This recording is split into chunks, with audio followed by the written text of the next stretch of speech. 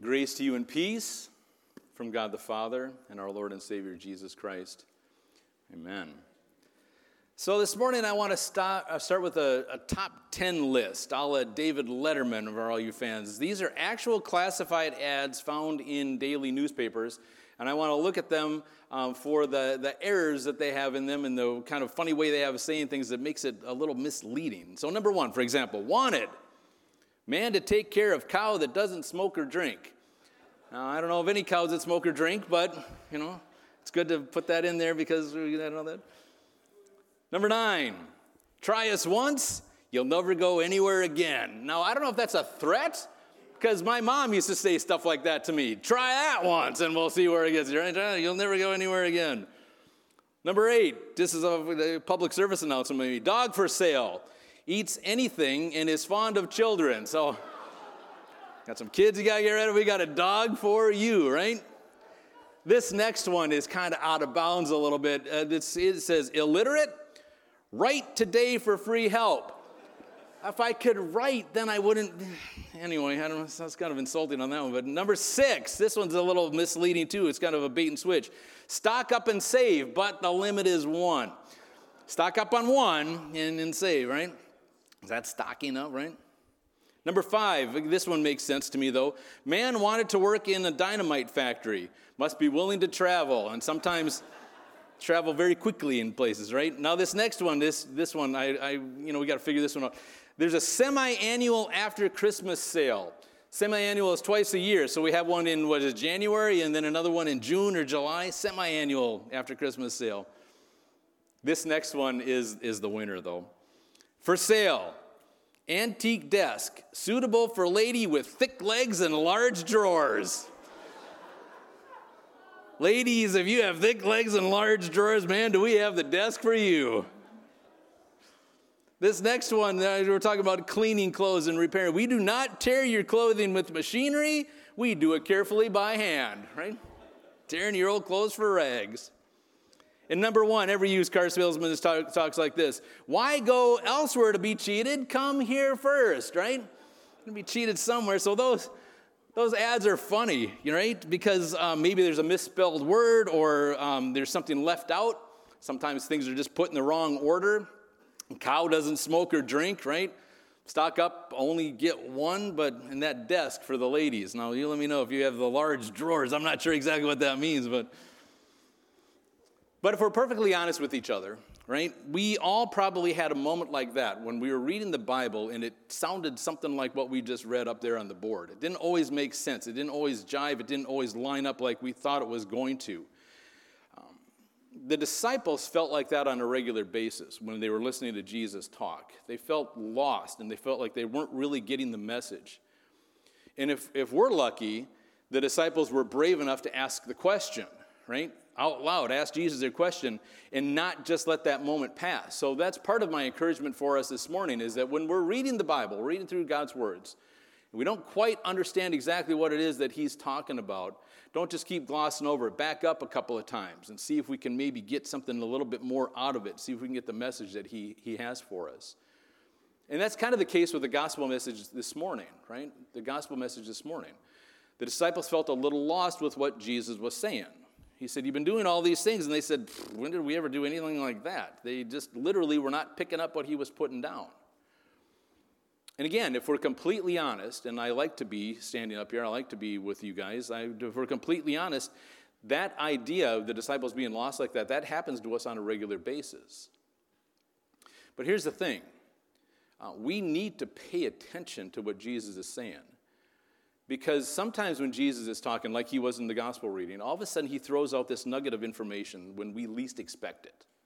Right? And it's a rather important nugget of information. And then as we read that passage again, and as we talked about earlier, as we pull that passage out and we turn it like a gem in our hands and we let it reflect different light and let it refract different light, we learn different things from it, and Jesus can teach us different things from that passage.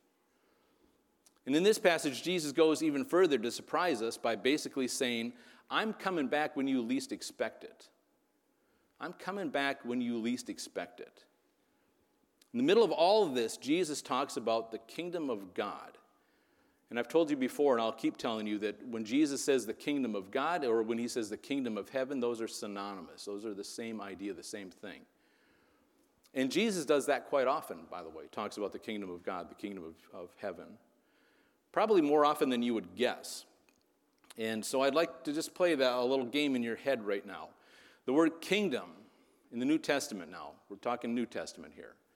I want you to think about the Gospels. I want you to think, how many times does the word kingdom appear in the Gospels? And frankly, we could say the first 3 Gospels. How many times does the word kingdom occur in the Gospels? And I want you to pick a number in your head. Now, as if you were trying to win $10,000 by guessing how many marbles are in the jar, I want you to really think about this for a second. How many times do you think the word kingdom appears in the Gospels?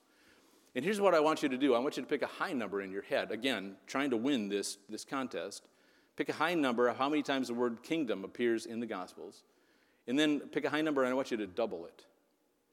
That's how many times it occurs. So by a show of hands, then if you pick a high number, how many times the word kingdom appears in the Gospels? And double it. How many of you got a number higher than like 80? How many got one higher than 90? More than 100? More than 120? It's actually 126 times that the word kingdom appears in the first 3 Gospels mostly. And then it's interesting to know that the word kingdom only occurs like 34 more times in the rest of the New Testament. It occurs in Matthew like 55 times alone. I'm going to go on more about that later. But okay, so why are we talking about this? Why are we talking about statistics here in church? Because here's the thing. The more we know, and the more we keep in mind what we know, then the more we're going to get out of our Bible reading time. All too often, we're too passive when we read the Bible, right? We got to be a little bit more knowledgeable with it. We got to hang on to what we know, and we got to take what we know while we're reading into it. Then we're going to understand more the message that God has in store for us, if we keep in mind some of these things that we know and some of these things that we understand. Now, as we read through the Bible, keeping that stuff in mind, as we read through the Bible, there are 2 main themes, 2 main ideas that permeate through the Bible, that go through the Bible, that we need to keep in the front of our minds while we're reading through these words. Now, I've done this before. I do this with our youth group. And I want to take kind of a different spin on how we talk about it in the youth group, because we break it down into 2 different ways with our youth group: God's commands and God's promises.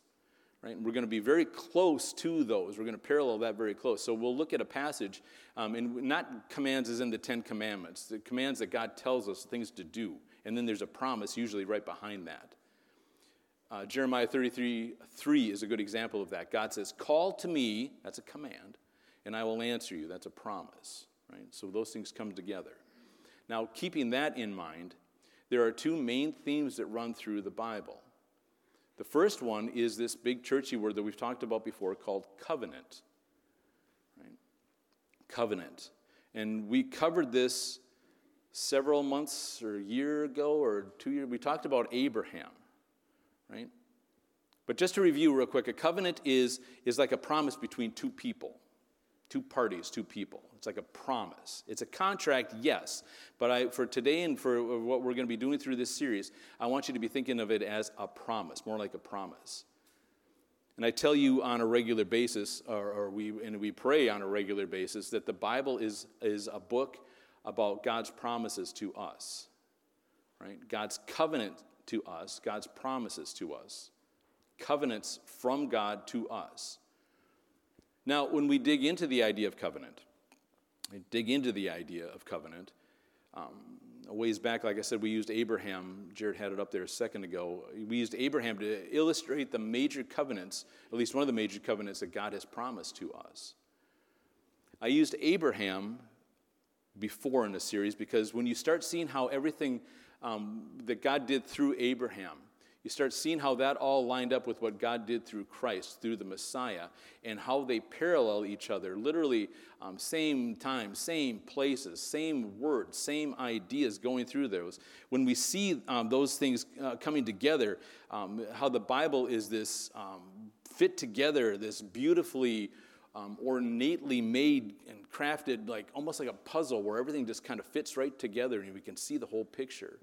When we start to see that, that should help us start to believe God's promises and lean into God's promises more and more. But to really understand a word, and there's a process that we use when we're studying the Bible called the rule of first occurrence. When does this first occur? Right? And we talked about that with Abraham. We talked about the time that the word love first appears in the Bible. It isn't until the 22nd chapter of Genesis. There's a lot going on between Genesis 1 and Genesis 22. And the word love comes out in Genesis 22 when God talks to Abraham, and God says to Abraham, take your son, your only son, whom you love. Now, if I just said that, you'd say, well, isn't that New Testament stuff? Isn't that God talking about Jesus? Absolutely it is. Like I said, those two things parallel and they come together. But the first time we see the word covenant now is not with Abraham, it's with this guy named Noah, right? Genesis 18, so let's look at the first time we see the word covenant in the Bible. God says, but I will establish my covenant with you, and you will enter the ark, you and your sons and your wife, and your sons' wives with you. So now when we see the word covenant, we have to think the word promise. Also, when we see the word testament, we need to think the word promise. Later on this morning, we're going to talk about the words of institution. Sometimes during the words of institution, you hear the word covenant. I like to use the word testament because it just puts more skin on what God has done for us. Right? Kind of a synonymous word. But think promise when you think those. By most accounts, there are 7 covenants or promises that God makes with us. And they all have a common denominator. And you see it right here in verse 18. God says, I will. That's God's covenant to us. Right? How do we know when God is doing something for us? He says, I will. But then in Jeremiah chapter 31, God makes this amazing promise of a promise.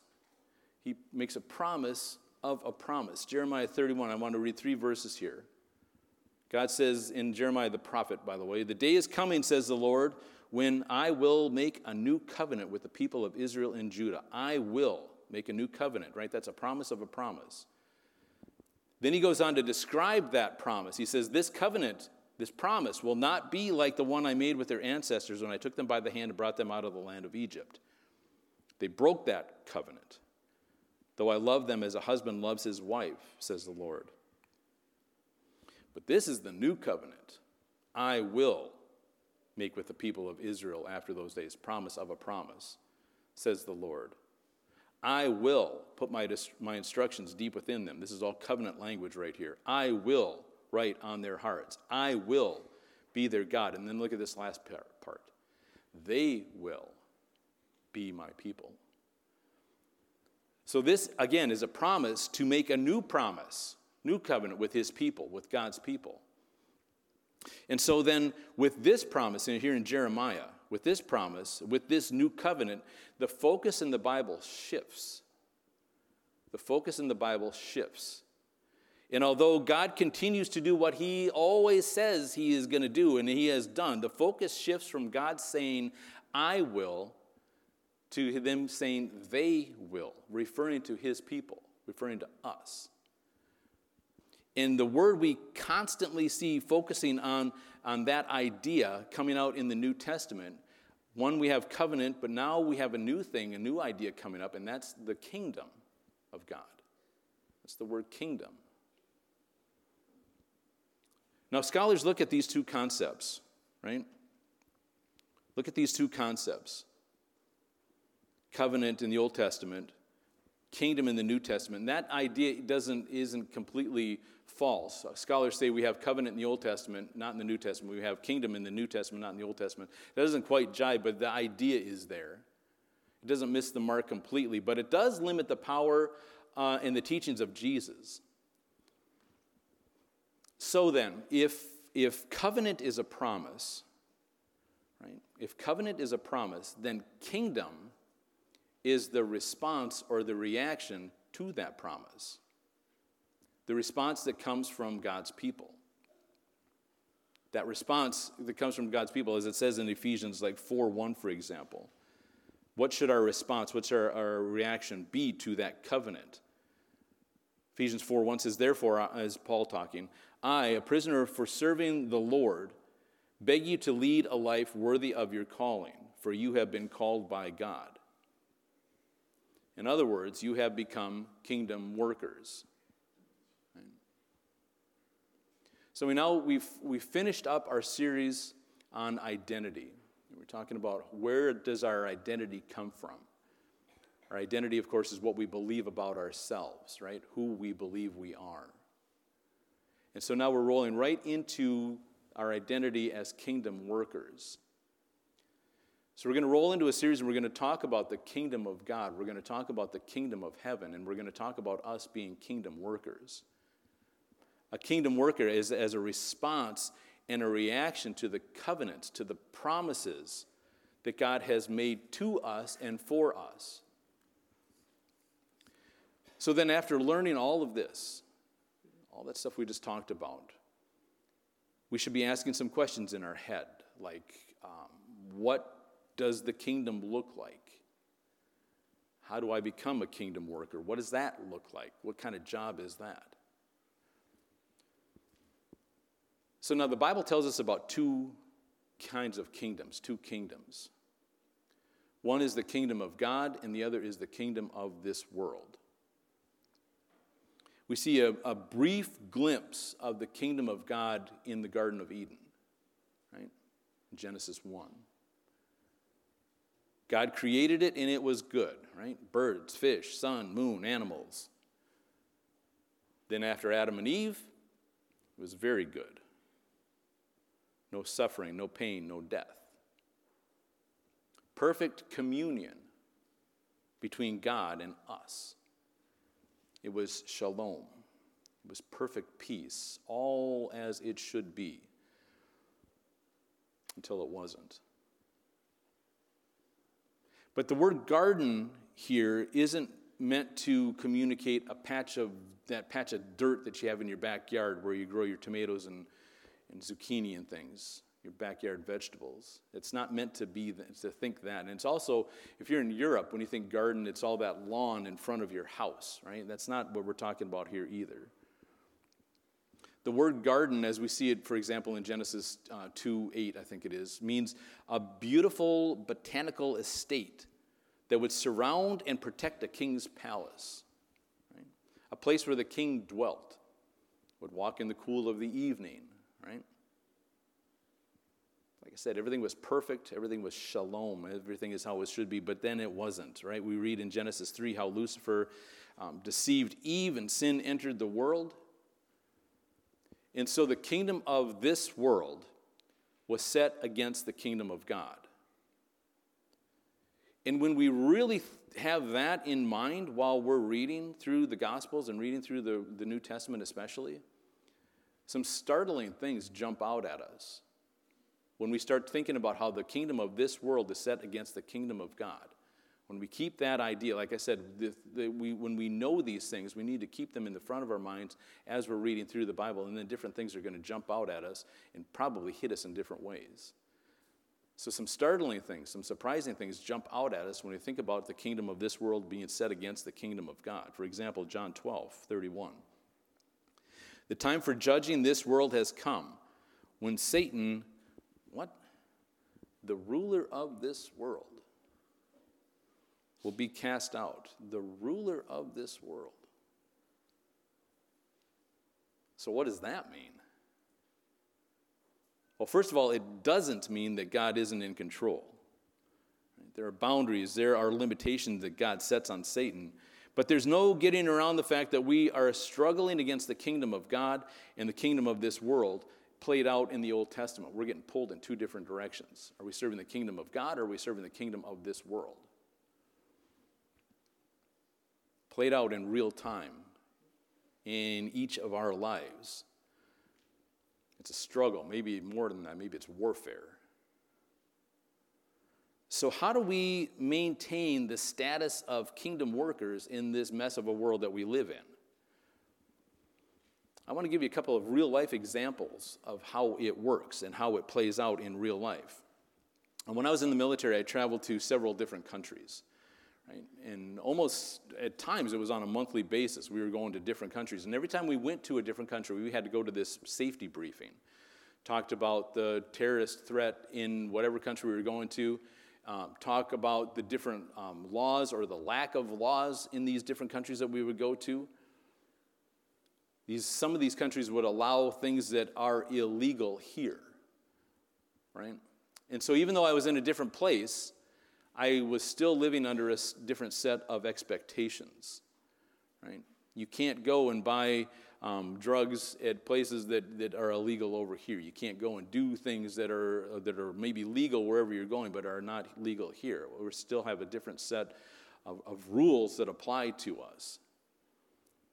In the same way, we have the kingdom of God and the kingdom of this world fighting against each other. So we live here. We have the same address, right? People of the kingdom of God versus the kingdom of the world. We have the same address. We live right next door to each other. So how do we do that? How do we live through these things? How do we make these decisions and make these things different about when we actually live near or adjacent to one another? I learned some interesting things going to different countries. I want to show you a map here of the country of Laos, right? Some of you that are a little bit older probably know this map a lot better than some of us, right? Laos and Vietnam, right, border one another. Now, back in the day, before there were solid borders drawn on maps, they just kind of felt where the border was. And the two kings of Laos and Vietnam were trying to decide how they were going to tax people that lived on the border.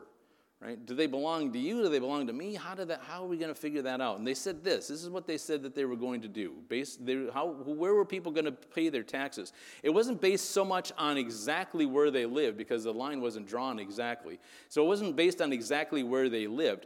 It was based upon their behaviors, their actions, their deeds. Right? How were they going to do that? Were they based on their behaviors, based on their beliefs? So here's what they did. They said, if people eat short grain rice and build their house on stilts, right, they belong to Laos. But if they eat long grain rice and build their houses on the ground and do a couple of other things, then they belong to Vietnam. So that it didn't matter so much where you lived geographically and on the border. It mattered more your beliefs, your deeds, your lifestyle, your behaviors.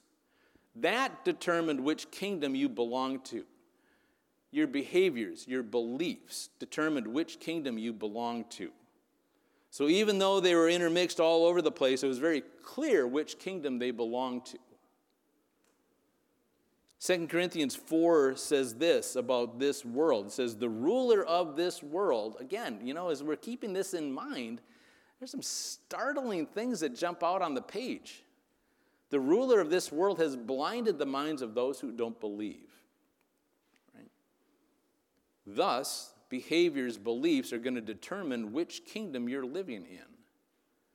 Not based on geography, but based on behavior, based on beliefs. It goes on to say that they can't see the light of the gospel or the glory of Christ. But here's the thing. Remember I said there's limitations, right, for the ruler of this world. Satan does not rule over all mankind. We can look at Satan like you did when you were a kid when somebody's trying to tell you what to do, and you can say, you're not the boss of me. Right? You can look at Satan and say, you're not the boss of me. Look at Colossians 1:13. God made us free from the power of darkness, and he brought us into what? The kingdom of his dear son. Brought us into the kingdom of his dear son. Delivered us, right? Delivered, rescued all believers. The ones that he made that covenant with, that promise to. But again, and here's the deal, and there's no getting around this.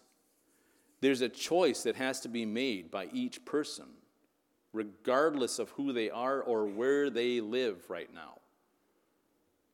Laos and Vietnam, you're eating short grain rice, you're eating long grain rice. That determines your behaviors, your beliefs, determines which kingdom you belong to.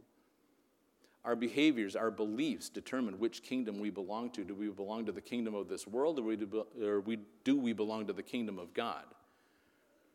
Just like those different countries I was in, different system in place. But we serve a different kingdom. So again, it's not about where you live, it's about which kingdom you serve. It's about your reaction.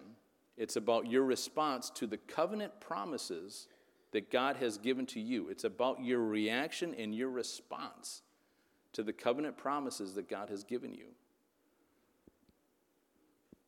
I'm going to leave you with 1 Corinthians 6:20, one of those do you not know moments. Christ has paid the price for you. So use your bodies and your lives in a way that honors God. This is the first segment in a series that we're going to call Kingdom. We're going to talk about the kingdom of God versus the kingdom of this world. We're going to talk about different ways to stay out of the kingdom of this world and stay in the kingdom of God, even though there's all this conflicting stuff that's coming down at us, even though we're facing different rulers and different powers and different authorities here on this earth. It shouldn't matter to us. Because again, it's about your reaction, it's about your response to the covenant promises that God has made for us. Amen? Would you please stand with me?